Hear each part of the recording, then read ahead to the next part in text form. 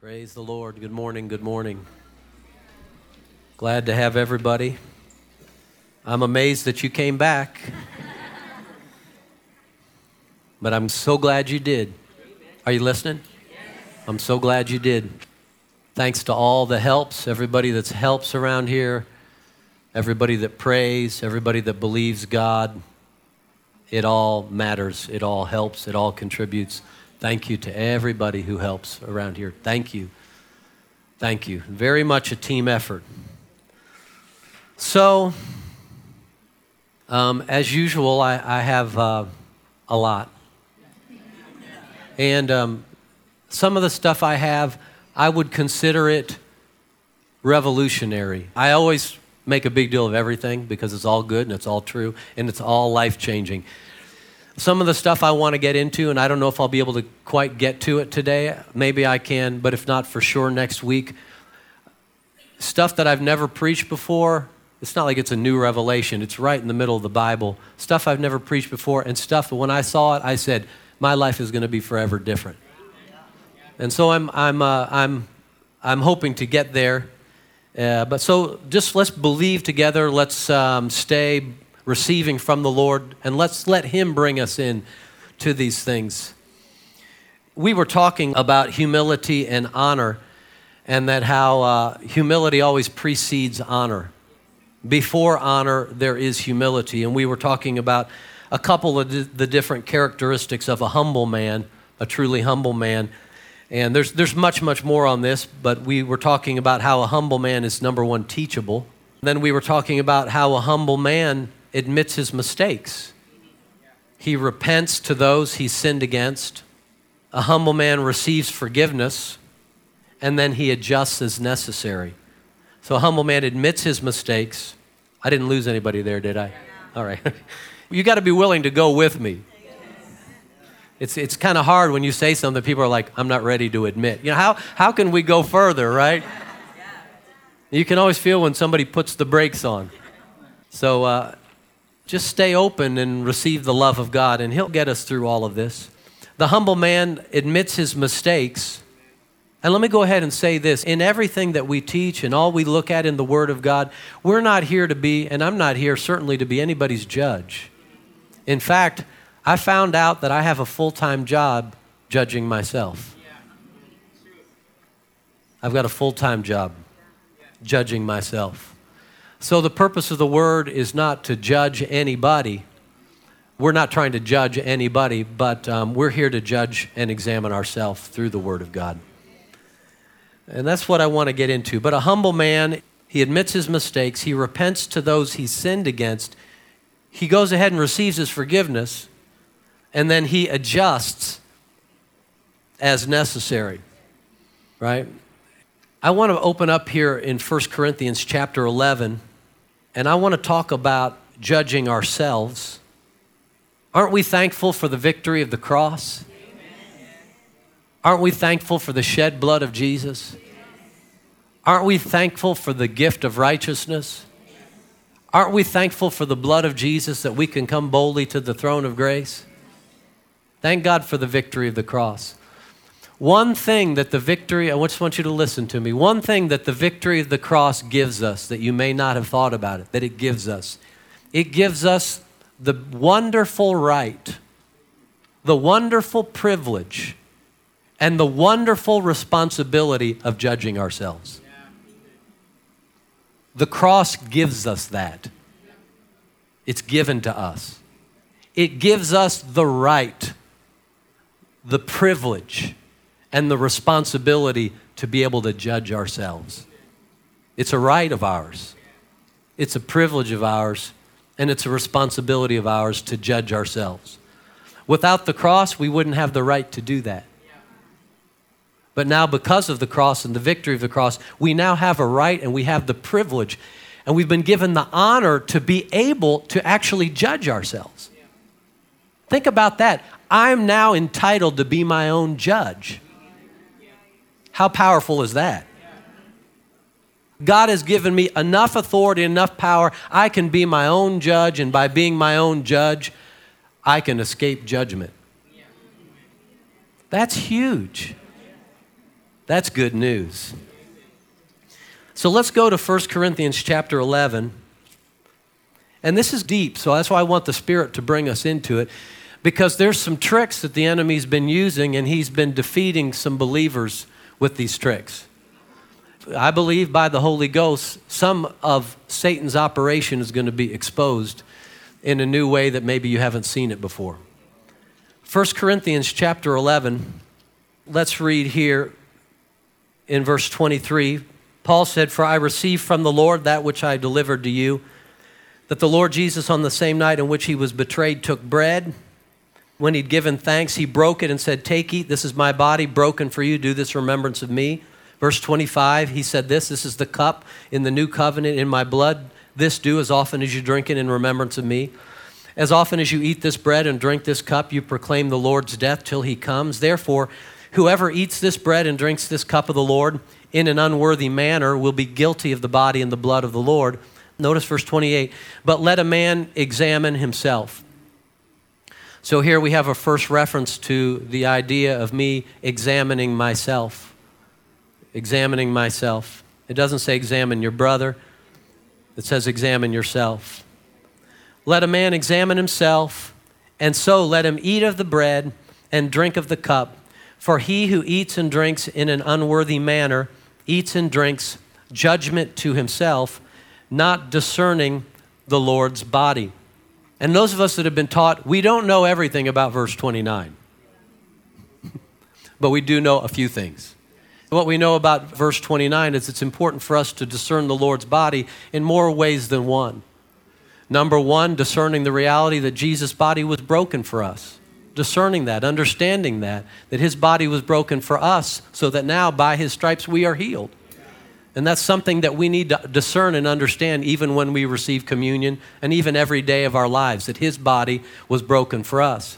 But then the other very real and practical side of discerning the Lord's body is the idea of discerning the reality of the body of Christ. And that we're not alone, but by the Holy Spirit, we were baptized or immersed into the body of Christ. And now Christ is one body. Christ is. Who is Christ? Christ is now one body, many members. And so it's important for us to discern the Lord's body.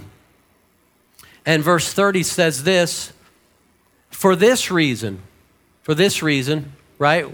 When we don't discern the Lord's body, for this reason, many are weak and sick among you, and many sleep.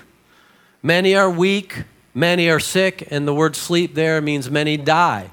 Many are weak, many sick, many die. Why? Because they don't discern the Lord's body.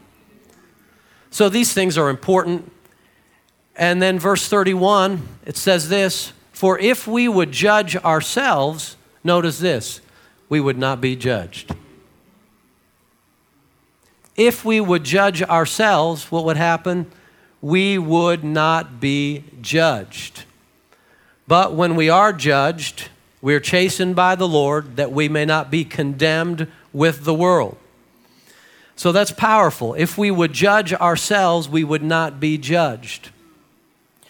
Now, the Holy Ghost through Paul, and Paul specifically, was dealing with the church in Corinth because they were getting drunk during the communion service.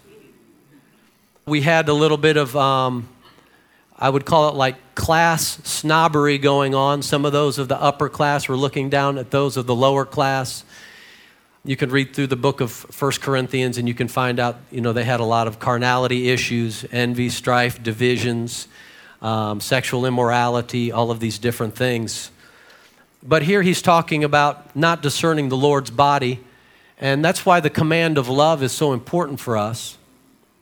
And Jesus gave us the command of love as a safeguard for us, a command of love. Why would he command us? Because he wants us to keep out of trouble.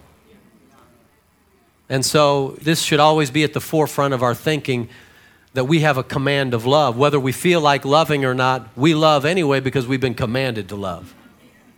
And things are going to go much better for us if we just love. And in case we forget the characteristics of divine love, then of course you can go to 1 Corinthians 13 and you can read the characteristics of the divine agape kind of love.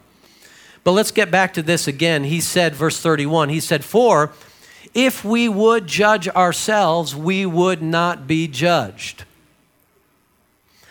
So when I read that, of course, I think to my smart little self, well, I thought Jesus was already judged for my sins. I thought Jesus was already judged for my sins, and if Jesus was already judged for my sins, how could I be judged? And then I thought, well, maybe Paul didn't know that. No, Paul knew what he was talking about. The Holy Ghost through Paul knew what he was talking about. So evidently, even though Jesus has already been judged for my sins, if I don't judge myself, my life can still be positioned in such a place that I'm open for judgment. Otherwise, just tear the page out, right? The Apostle Paul was the one who wrote the in Christ revelation. If anybody understands the gospel, the Apostle Paul understands the gospel. And he's the one, the Holy Ghost through him said, if we would judge ourselves, we would not be judged. Which means, and he's writing to a New Testament Spirit-filled Holy Ghost church. So that tells me that if we don't judge ourselves, we leave ourselves open for judgment, even though our sins have already been judged. Does it make sense so far? No, the Holy Spirit through the Apostle Paul is teaching us how to walk in the light of redemption. How to walk in the light of redemption. And judging ourselves is part of walking in the light of redemption. It's a right, it's a privilege, and it's a responsibility to judge ourselves. 1 John chapter 1. 1 Corinthians chapter 11, what Paul said right there says it all. But let's look at some more verses. 1 John chapter 1. Let's look at verse 5. Is it true that if we, the church, if we would judge ourselves, we wouldn't be judged? Is that true? Is that what we just read in the scripture? If we judge ourselves, we won't be judged. So does it make sense then, if we don't judge ourselves, we leave ourselves open for judgment? If we are intelligent, I believe we're intelligent. I believe we can reason. I believe reason's not bad. I believe above all, the Bible should make sense. When the Bible stops making sense, we've lost sense. All right, 1 John chapter 1 and verse 5. This is the message that we've heard of him and declare to you, that God is light, and in him is no darkness at all. No darkness at all. If we say that we have fellowship with him and walk in darkness, we lie and do not practice the truth. So here, if we say that we have fellowship with him, there's no darkness in him, and we walk in darkness, we're lying and we're not practicing the truth. All right, so right here we find out what it means to walk in darkness. What does it mean to walk in darkness? To walk in darkness is what? To not practice the truth. So for me to walk in darkness, it means I see something, I know something, I understand something, but I don't walk in it. I ignore what I see. I ignore what I know. I just say, well, it's all taken care of by Jesus anyway.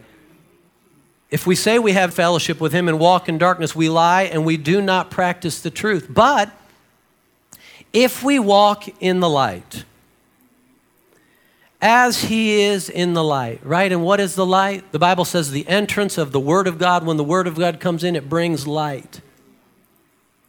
And why does the Word of God come and light come? So that we can walk in the light. If we walk in the light as he is in the light, we have fellowship with one another, and the blood of Jesus Christ, his Son, cleanses us from all sin. Hallelujah. So when we walk in the light of what we see and what we know and what we understand, you know what? We're covered. Our back is covered. Our blind spots are covered. We're covered. Verse 8, if we say that we have no sin, we deceive ourselves and the truth is not in us. So again, who's he talking to? He's making the case that if we're walking in darkness and then we say, I have no sin, we're lying. If we say that we have no sin, we deceive ourselves and the truth is not in us. Verse 9, here's the good news. If we confess our sins, he's faithful and just to forgive us our sins and to cleanse us from all unrighteousness. It's a privilege to judge ourselves. If we confess our sins, he's faithful and just to forgive us our sins and to cleanse us from all unrighteousness. Guys, we have to understand this. If we're going to walk in the light of redemption, we have to walk, number one, in the light of what Jesus accomplished for us on the cross.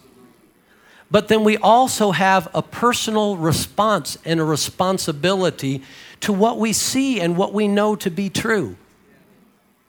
Paul referred to that as the testimony of his conscience. In 2 Corinthians, he said, my testimony, my boasting is this, the testimony of my conscience. That was his personal response and responsibility to what he saw and knew to be true and based upon what Jesus had done for him on the cross. Verse 9, if we confess our sins, he is faithful and just to forgive us our sins and to cleanse us from all unrighteousness. Verse 10, if we say that we have not sinned, we make him a liar and his word is not in us. All right, so again, verse 7 says this, if we walk in the light as he is in the light, right? So part of walking in the light is when the light comes and you see that you're wrong, you can come and you can confess it. But when you don't acknowledge what you see and you just continue on your way, you're now walking in darkness. And how many of you know the devil hides in darkness? And how many of you know eventually he'll bite you? So these things are written for our benefit. Because of the victory of the cross, it gives me the right, it gives me the privilege and the responsibility of judging myself. Chapter 2, verse 1, my little children, these things I write to you so that you may not sin. And if anyone sins, good news, we have an advocate with the Father, Jesus Christ the righteous. An advocate is one who pleads the cause or pleads the case of another. Jesus is there with his shed blood, pleading our cause and pleading our case. Right? There's no condemnation at the throne of grace. In fact, the throne now, it's not the throne of judgment, it's the throne of grace and it's the throne of mercy. If anyone sins, we have an advocate with the Father, Jesus Christ the righteous. Verse 2, and he himself is the propitiation for our sins, and not for ours only, but also for the whole world. So Jesus is the propitiation, which means he satisfied the wrath of God for our sins, right? Which means we don't have to bear the penalty for our sins. We have the right to judge ourselves and get mercy and grace instead of judgment. Hebrews chapter 4. Now this should be good news. Should be good news. If it's not, I'm wondering why. I would wonder why it wouldn't be good news. It makes me think, what are we hiding? Why wouldn't this be good news? That anything that's revealed to you that you know to be true, you can come to the throne of grace and get grace and mercy for it. Or you can choose to pretend you don't see it and walk in darkness, and there's all kinds of demons and evil spirits in darkness. So it's a good news message. Still gospel. Hebrews 4. Guys, let me just go ahead and say this, and then we'll dig into it more. We know this, the thief only comes to steal and to kill and to destroy. That's what he does. He steals, he kills, and he destroys. And you know what? He does steal and kill and destroy from Christians. And you know what? He ought not. But you know what? There are reasons that he does. And that's what we're digging into in the Word of God. Yeah, we can just be blind and say, yeah, whatever, blah, blah, blah, I have the victory. And I. No, we're going to have to think, we're going to have to get a little deeper than that. Right? What's the Bible say? Study to show yourself approved. Study. In other words, you can't be ignorant of the Bible. Study to show yourself approved. A worker who doesn't need to be ashamed, somebody who can rightly divide and understand the Word of God. Nobody's taking grace away from us. Being able to judge yourself is total grace.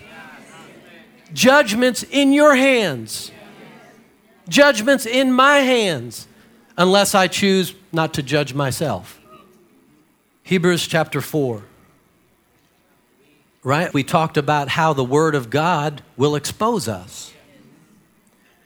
And how we actually want to welcome that exposure. Let's look at it again. Hebrews chapter 4 and verse 12. Let's begin reading in verse 11. It says, "Let us therefore be diligent to enter that rest, lest anyone fall according to the same example of disobedience. For the Word of God is living and powerful and sharper than any two-edged sword, piercing even to the division of soul and spirit, joints and marrow, and is a discerner of the thoughts and the intents of the heart. And there is no creature hidden from his sight," from the Word, "but all things are naked and open to the eyes of him to whom we must give account." Notice that final part, to whom we must give account. So what that tells me is that we will answer for what we see and what we know. All things are naked and open to the eyes of him to whom we must give account. All right, back to verse 12. "Joints and marrow, and is a discerner of the thoughts and the intents of the heart." Right? The New Living Translation says that the Word of God exposes our innermost thoughts and desires. The Amplified Bible talks about the purposes of our heart. Right? So when we come to the Word of God, it exposes. You know, how many of you know the Word of God will expose unbelief? It'll expose unbelief because it always says the same thing to me. And so it'll always expose my unbelief so that I can repent. See, guys, think about this. Repentance is not bad. Repentance is progress. Repentance is always progress. Remember when Jesus said this? He said, there will be more joy in heaven. I was thinking about this. There'll be more joy in heaven over one sinner who repents than over many others who don't need repentance. Why more joy? Because repentance is progress. Repentance is progress. It's progress. Guys, it's not a crime to see that you're wrong. It only becomes a crime when you stay in the wrong. It's not a crime to see that you're wrong, right? The Word of God, it exposes as much as we can handle.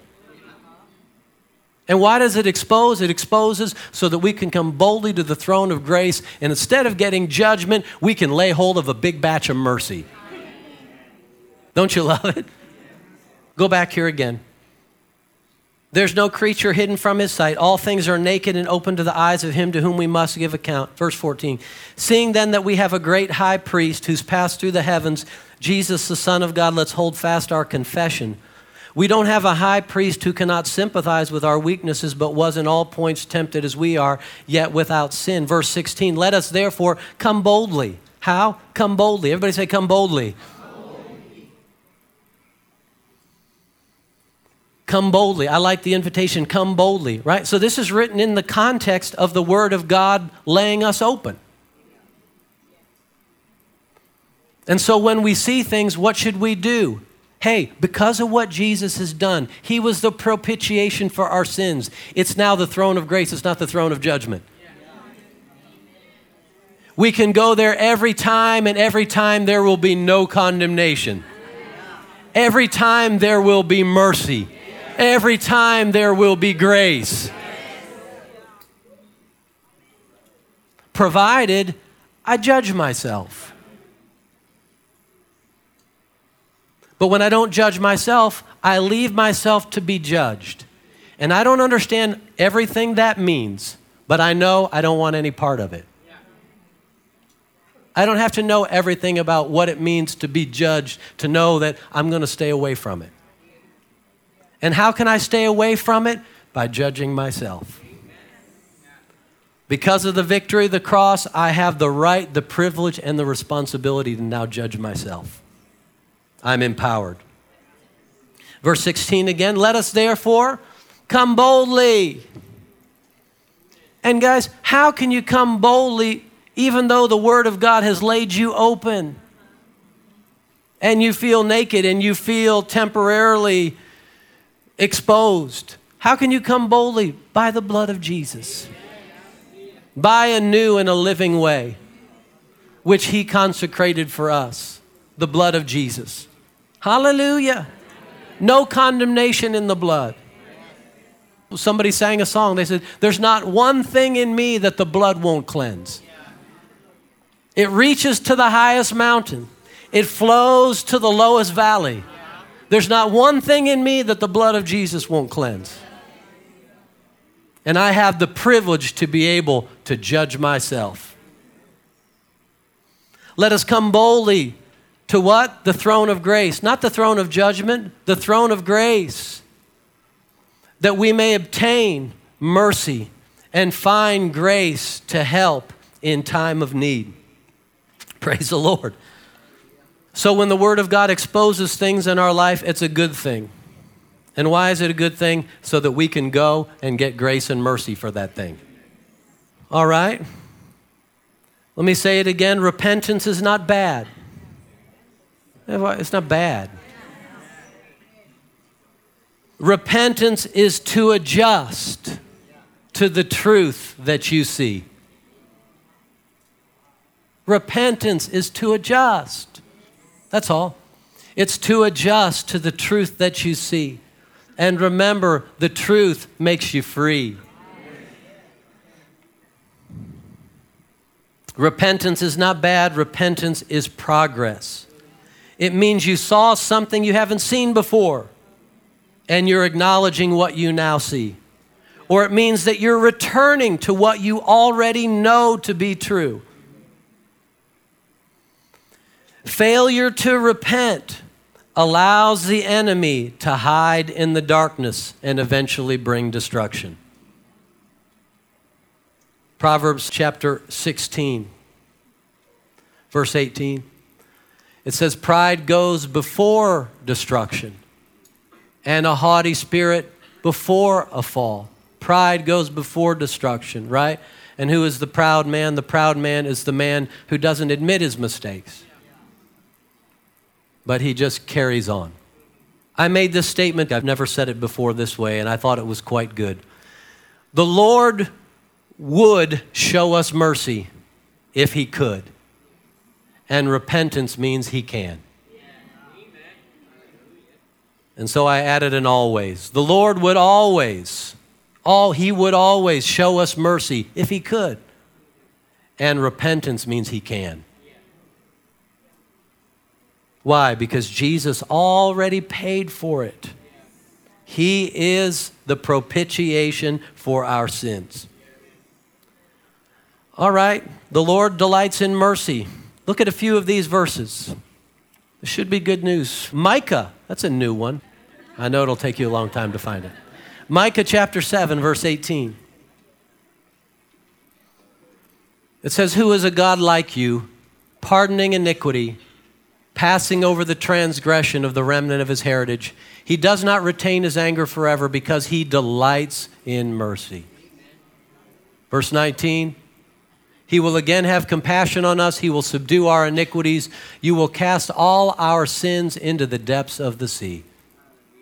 I like that. He delights in mercy.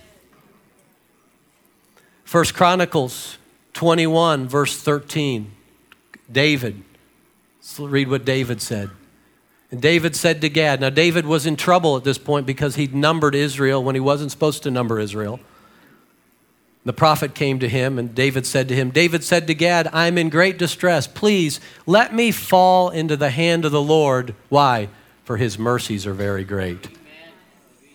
But do not let me fall into the hand of man. Mankind will crucify you. God already sent his son Jesus to be crucified for us so that we can get mercy. Psalm 103 and verse 8. It says, the Lord is merciful and gracious, slow to anger, and abounding in mercy. Verse 9. He will not always strive with us, nor will he keep his anger forever. He's not dealt with us according to our sins. How has he dealt with us? He's now dealt with us according to Jesus. He's dealt with us according to the cross. But guys, sometimes we have to reconcile ourselves to that cross by judging ourselves. Nor punished us according to our iniquities. For as the heavens are high above the earth, so great is his mercy toward those who fear him. The Lord delights in mercy. I wrote this down. Jesus was judged for our sins so that we can come boldly and judge ourselves without condemnation and get mercy and grace. All right? So now that we know all this, now I understand why the writer of Hebrews said this. Shall we not much more readily be in subjection to the Father of spirits? Much more readily submit ourselves to the Father of spirits. And that's written specifically in the context of his correction, his loving correction, which we know, thank God, comes through the Word. Proverbs 28, let's look at this, verse 13. I just want you to be reminded of this.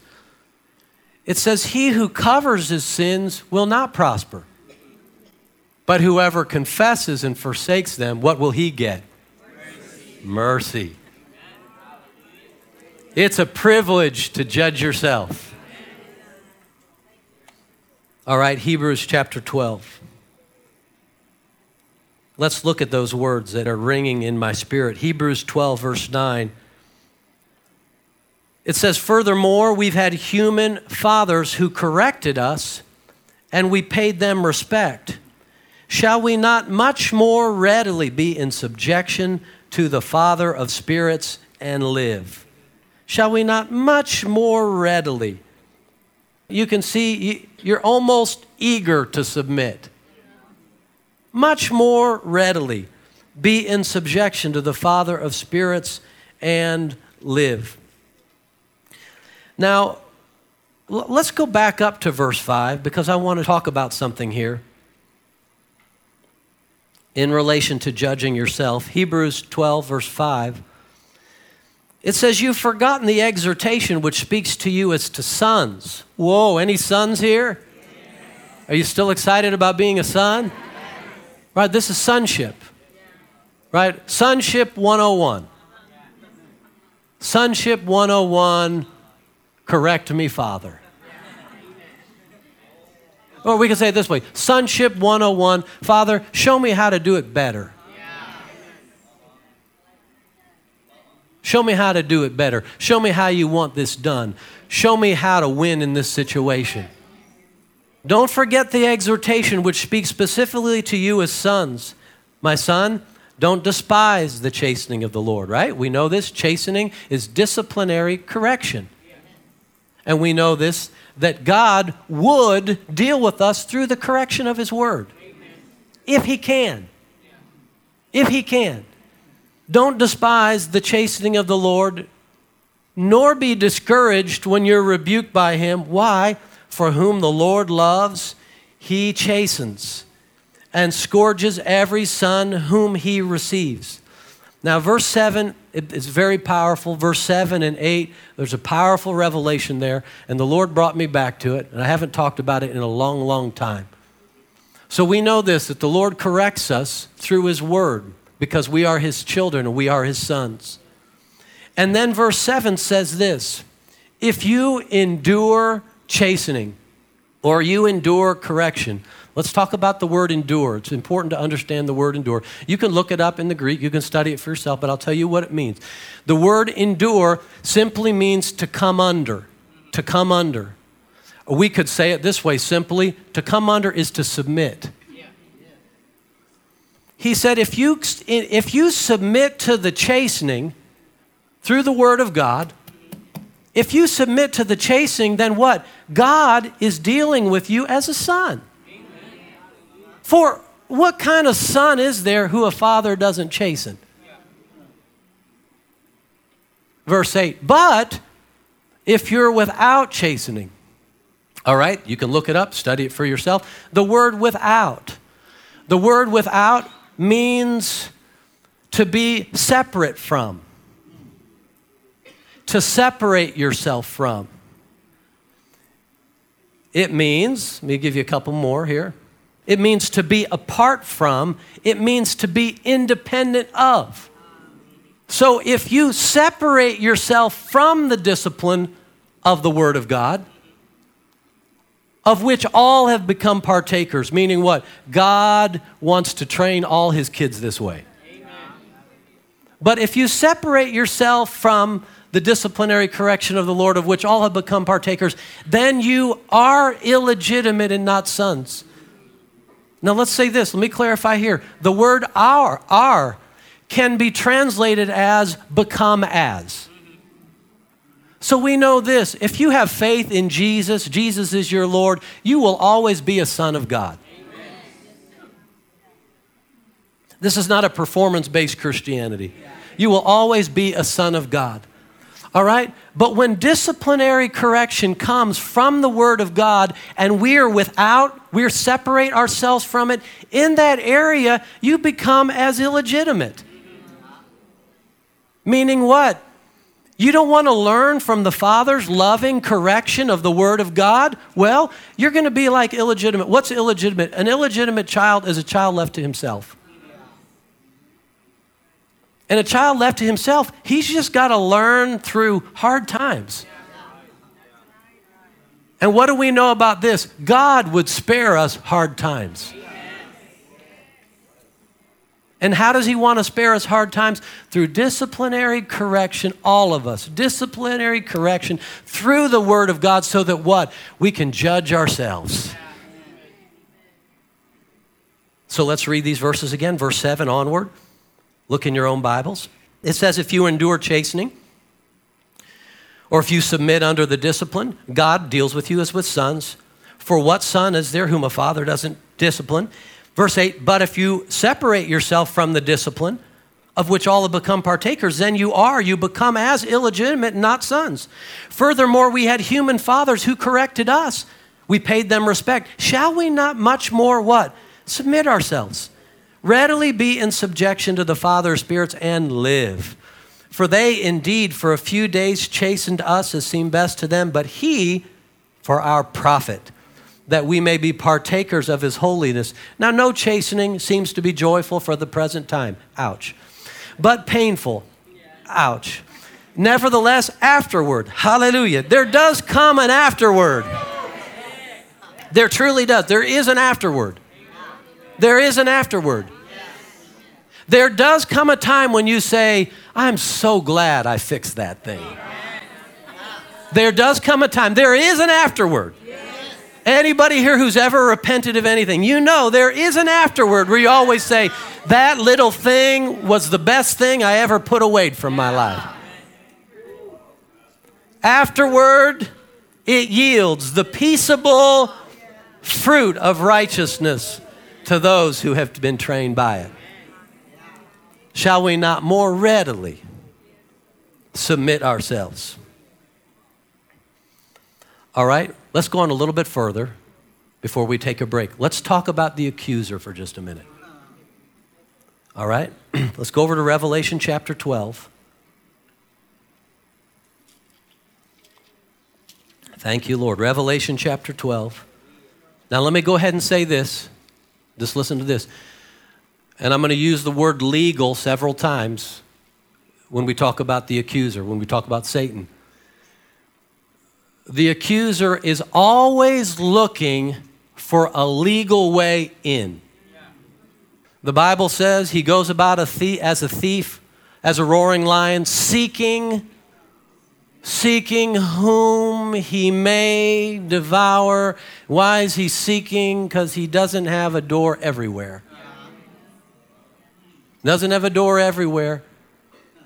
And he's always looking for a legal way to get in. And let's face it, let's be honest. In a lot of cases, he's been getting in. Any honest Christians here?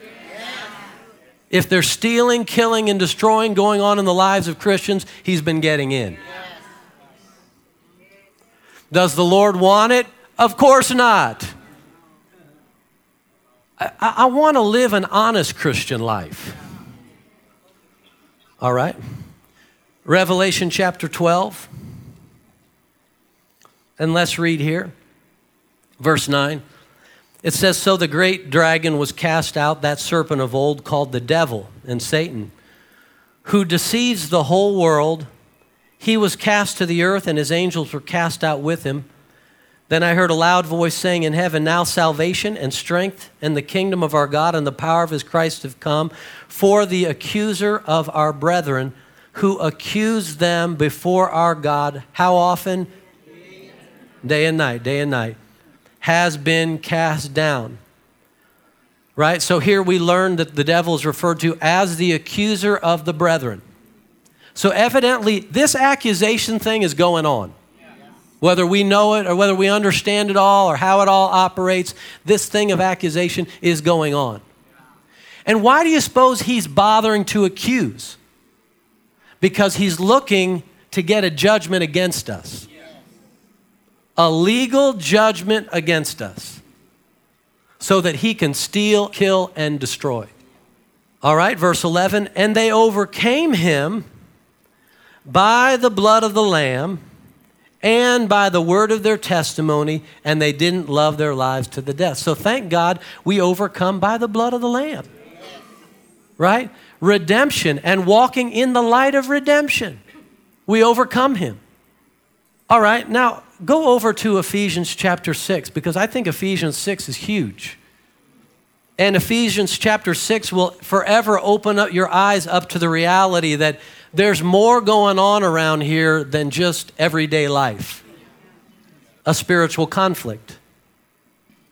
Ephesians chapter 6, verse 10, it says, finally, my brethren, be strong in the Lord and in the power of his might. Put on the whole armor of God, that you may be able to stand against the wiles of the devil. Verse 11, look at it again. That we may be able to stand against the wiles of the devil, right? So wiles, in the margin of my Bible, it says schemings, right? So the devil has wiles, he has schemings, and I think it's the King James Version that says trickery or tricks. For we don't wrestle against flesh and blood, but against principalities, powers, the rulers of the darkness of this age, spiritual hosts of wickedness in the heavenly places, right? So this opens up my eyes to the reality of an unseen spiritual world. And this world is functioning around me right now, right? We don't wrestle against flesh and blood, but there are spiritual forces at work, all right? So I wrote this down. Think about this. Satan has been defeated by our Lord, by our Savior, and by our substitute. But he still has a legal right to operate on the earth in the affairs of humanity who give him a place.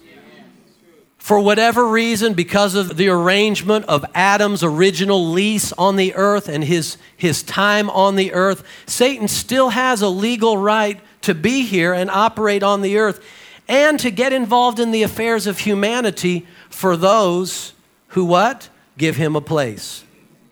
All right? Now, hold your place right here. Go over to Ephesians chapter 1. So, guys, we need to go beyond just being excited. And we need to be armed. Ephesians chapter 1, verse 19, and what is the exceeding greatness of his power toward us who believe, according to the working of his mighty power, which he worked in Christ when he raised him from the dead and seated him at his right hand in the heavenly places. Notice this, far above all principality and power and might and dominion and every name that's named, not only in this age, but also in that which is to come. And he put all things under his feet and gave him to be head over all things to the church, right? So we learn that in Christ and through the victory of Christ as our substitute, as our Lord, as our Savior, we've been raised up in Christ. We've been made to sit together in Christ, where? Far above principalities, powers, right? Rulers of the darkness of this world, spiritual wickedness in heavenly places, right? We're far above all of it, right? But even though he's already been defeated, right? We still have to contend with him and his wiles and his schemes and his trickery. 2 Corinthians chapter 4, verse 3.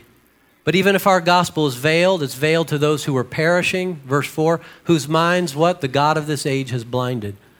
The God of this age. The King James Version says the God of this world, right? So Satan is referred to as the God of this world. All right, 1 John chapter 5, verse 19. It says we know that we are of God and the whole world lies under the sway of the wicked one. All right, so even though the devil has already been defeated by our Lord, our Savior, and our substitute, and we've been raised and seated far above, the whole world lies under the sway of the wicked one. We still have to contend with the devil's existence, his influence, his schemes, his wiles, and his trickery. Right? So there are certain things that he can do, the devil can do, and certain things that he cannot do legally. That's why it's so important for you and I as Christians to walk in the light.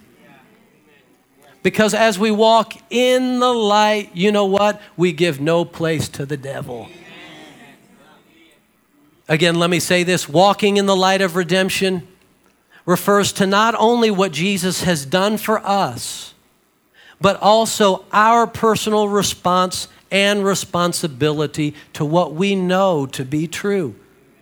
This is also known as the testimony of our conscience. All right, let's look at another verse. I think you'll find this revealing. Go over to Proverbs 26. We're making really good progress here. Proverbs 26. All right. Listen to this. Let's be honest. If the devil is still stealing, killing, and destroying in the lives of many Christians, there must be reasons. Proverbs 26 and verse 2. It says, like a flitting sparrow, like a flying swallow, so a curse without cause shall not alight. A curse, in other words, the Bible says, there shall not be a curse without a cause. Right, and we all know the good news of Galatians 3:13. Put it on the screen. Galatians 3:13. Christ has redeemed us from the curse of the law, being made a curse for us. It's written, cursed is everyone who hangs on a tree, right? Christ redeemed us from the curse of the law. Yet the book of Proverbs says, if there's a curse, there's a cause.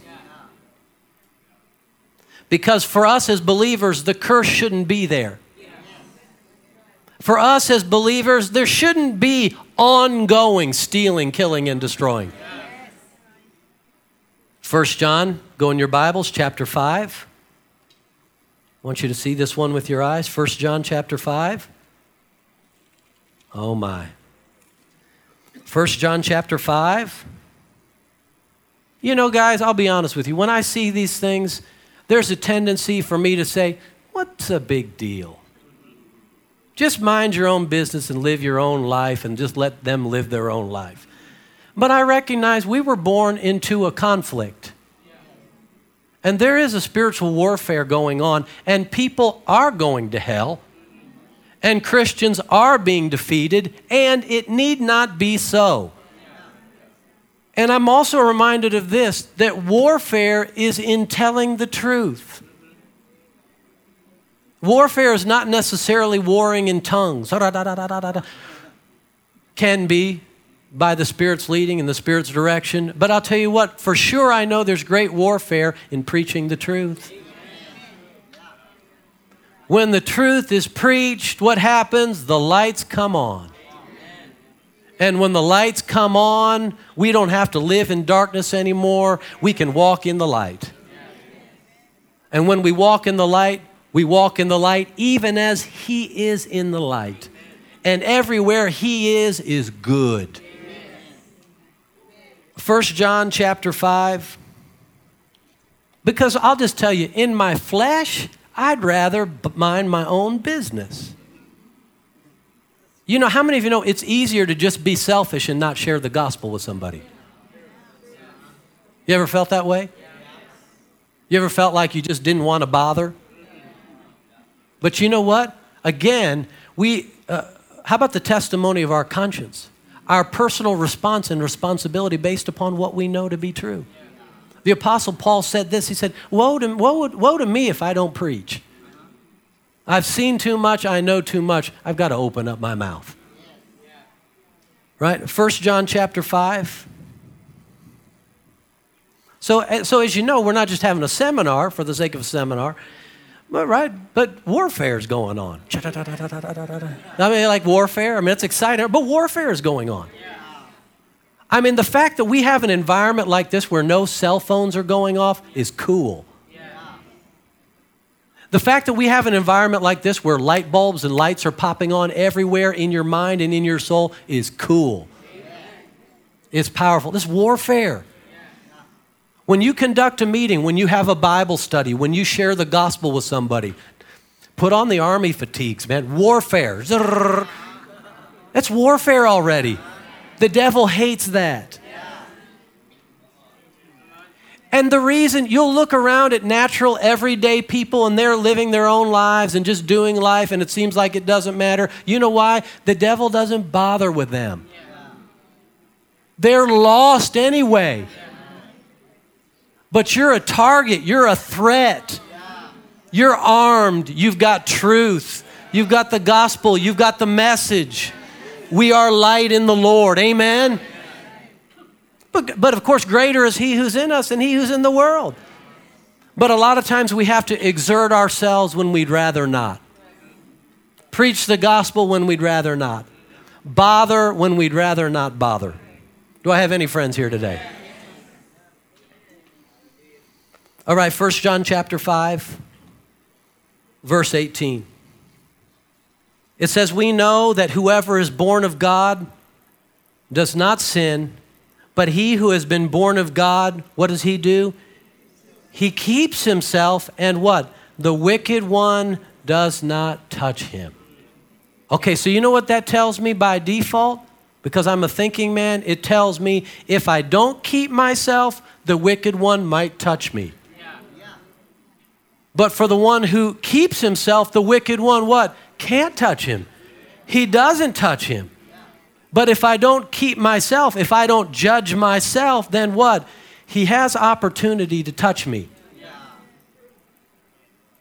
So we keep ourselves. And of course, 1 John, a lot is mentioned in the book of 1 John regarding the commandment of love. And that's why it's so important that we keep ourselves in love. Right? We don't want to do anything to hurt our brother.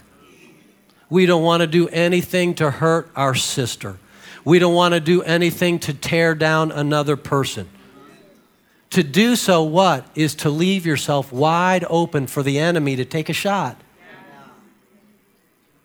Right? These things are not just about niceties. Well, we're Christians, we should walk in love. There's more to it than that.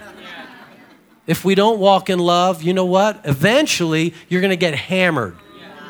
Not by the Lord's hammer, but the thief comes to steal, to kill, and to destroy. Hallelujah. And sometimes when you're in the Word of God, you'll see areas where you haven't been walking in love. So what do? Don't argue. Don't defend yourself. Right? How many of you know pride makes excuses? But humility will adjust. The peaceable fruit of righteousness, willing to yield. And so times you'll see where you haven't been walking in love. What do? You need to judge yourself. Come, confess it. Declare it for what it is. And if the enemy would try to bring that up, no case, no cause, no place. If we would judge ourselves, good news, we would not be judged. 1 Peter chapter 5. We have now been put in the powerful position to judge ourselves and to escape judgment. Repentance is my friend. Oh my, oh my. Repentance is my friend. All right, hold your place there. We're not quite done. Go to 2 Timothy. You got to see this one. 2 Timothy chapter 2. Everybody say, repentance is my friend. Repentance is my friend. But again, let's be honest, guys. Is the devil stealing, killing, and destroying in places where he shouldn't? Yes, he is. Are there reasons? Yes, there are. Can we know the reasons? Yes, we can. Can we slam the door shut on him? Yes, we can, and yes, we will. Yes. And one area we can do it is by judging ourselves. How many of you know the tendency is to judge my neighbor? But Jesus said, why do you look at that little bitty speck in your brother's eye? You got a big board in your own eye. But how many of you know human nature? The nature of the flesh is criticize you, examine you, judge you, cast judgment on you. Baliktad, we're supposed to be judging ourselves. All right, 2 Timothy chapter 2. Shout hallelujah, somebody. Hallelujah!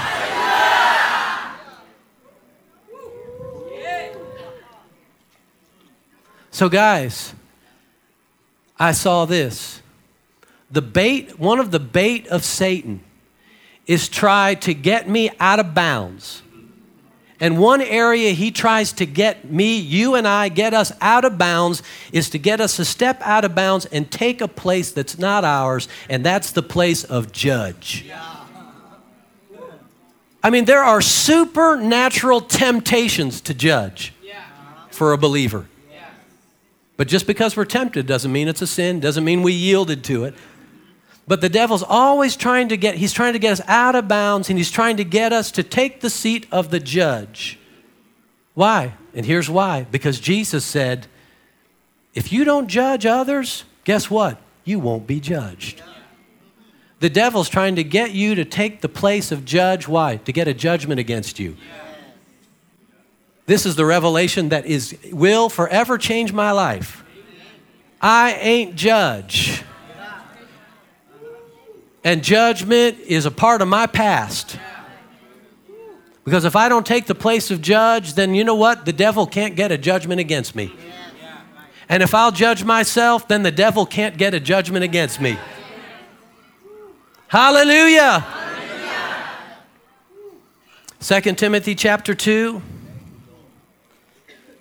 Woo! When I got this revelation, I said, woo! I said it out loud all by myself. I said, you know what? My life has changed forever. My life has changed forever. I'm absolutely done with judging. Done with judging. With the exception of I'm a major judge of myself. Again, there are legalities in the realm of the Spirit. The accuser of the brethren is looking to get a judgment against you. If we walk in the light as the Father is in the light, you know what? He can't get anything in on us. 2 Timothy chapter 2, verse 24. It says, and a servant of the Lord must not quarrel, but be gentle to all, able to teach, patient. Humility in humility correcting those who are in opposition. Notice if God perhaps will grant them repentance. So I saw that right there. If God perhaps will grant them repentance. And I saw there, repentance is granted. Repentance is a gift. Amen. How many of you know to be able to see something that you hadn't seen before, truth, and adjust to that truth? How many of you know that's a gift from God? Amen. Oh, Father, that's why I pray, Lord, oh, Father, grant me repentance through the truth. Because we shouldn't take repentance for granted. It's a gift, the gift of repentance. It's granted by the Father, the opportunity to repent and judge ourselves and escape judgment. Amen. Oh, hallelujah. Hallelujah. So, 1 Peter 5, verse 5. Likewise, you younger people, submit yourselves to your elders. Yes, sir. Yes, all of you be submissive to one another and be clothed with humility. For God resists the proud, but he gives grace to the humble. So I saw that again. The only ones that get grace are the humble. I want more grace. I want more ability. I want more supply. With enough of the grace of God, you can overcome anything. You can do anything with enough of the grace of God. The humble get the grace. Verse 6, therefore humble yourselves under the mighty hand of God, that he may exalt you in due time, casting all your care upon him, for he cares for you. Notice verse 8. These are the words that jumped out at me. Be sober. Be vigilant. Everybody say, be sober. Right? Be sober, right? It must mean what? Be on guard. Be sober. Be sober-minded. Be self-controlled. Be vigilant. Be watchful. Why? Because your adversary, the devil, walks about like a roaring lion, seeking whom he may devour. Resist him, steadfast in the faith. And then Ephesians chapter 4. So if nothing else, I pray these messages would make you more sober-minded. The curse causeless shall not come. And thank God Christ redeemed us from the curse. Ephesians chapter 4 and verse 25, therefore putting away lying, let each of you speak truth with his neighbor, for we are members of one another. Be angry and don't sin. Don't let the sun go down on your wrath. Verse 27, nor give place to the devil. The margin of my Bible says, nor give opportunity to the devil. Right? The devil is seeking an opportunity. One way we can give him no opportunity is by judging ourselves. The revelation of the morning, among all other revelations for this first session, is if I will judge myself, guess what? I will not be judged. And that's good news. Amen? Hallelujah.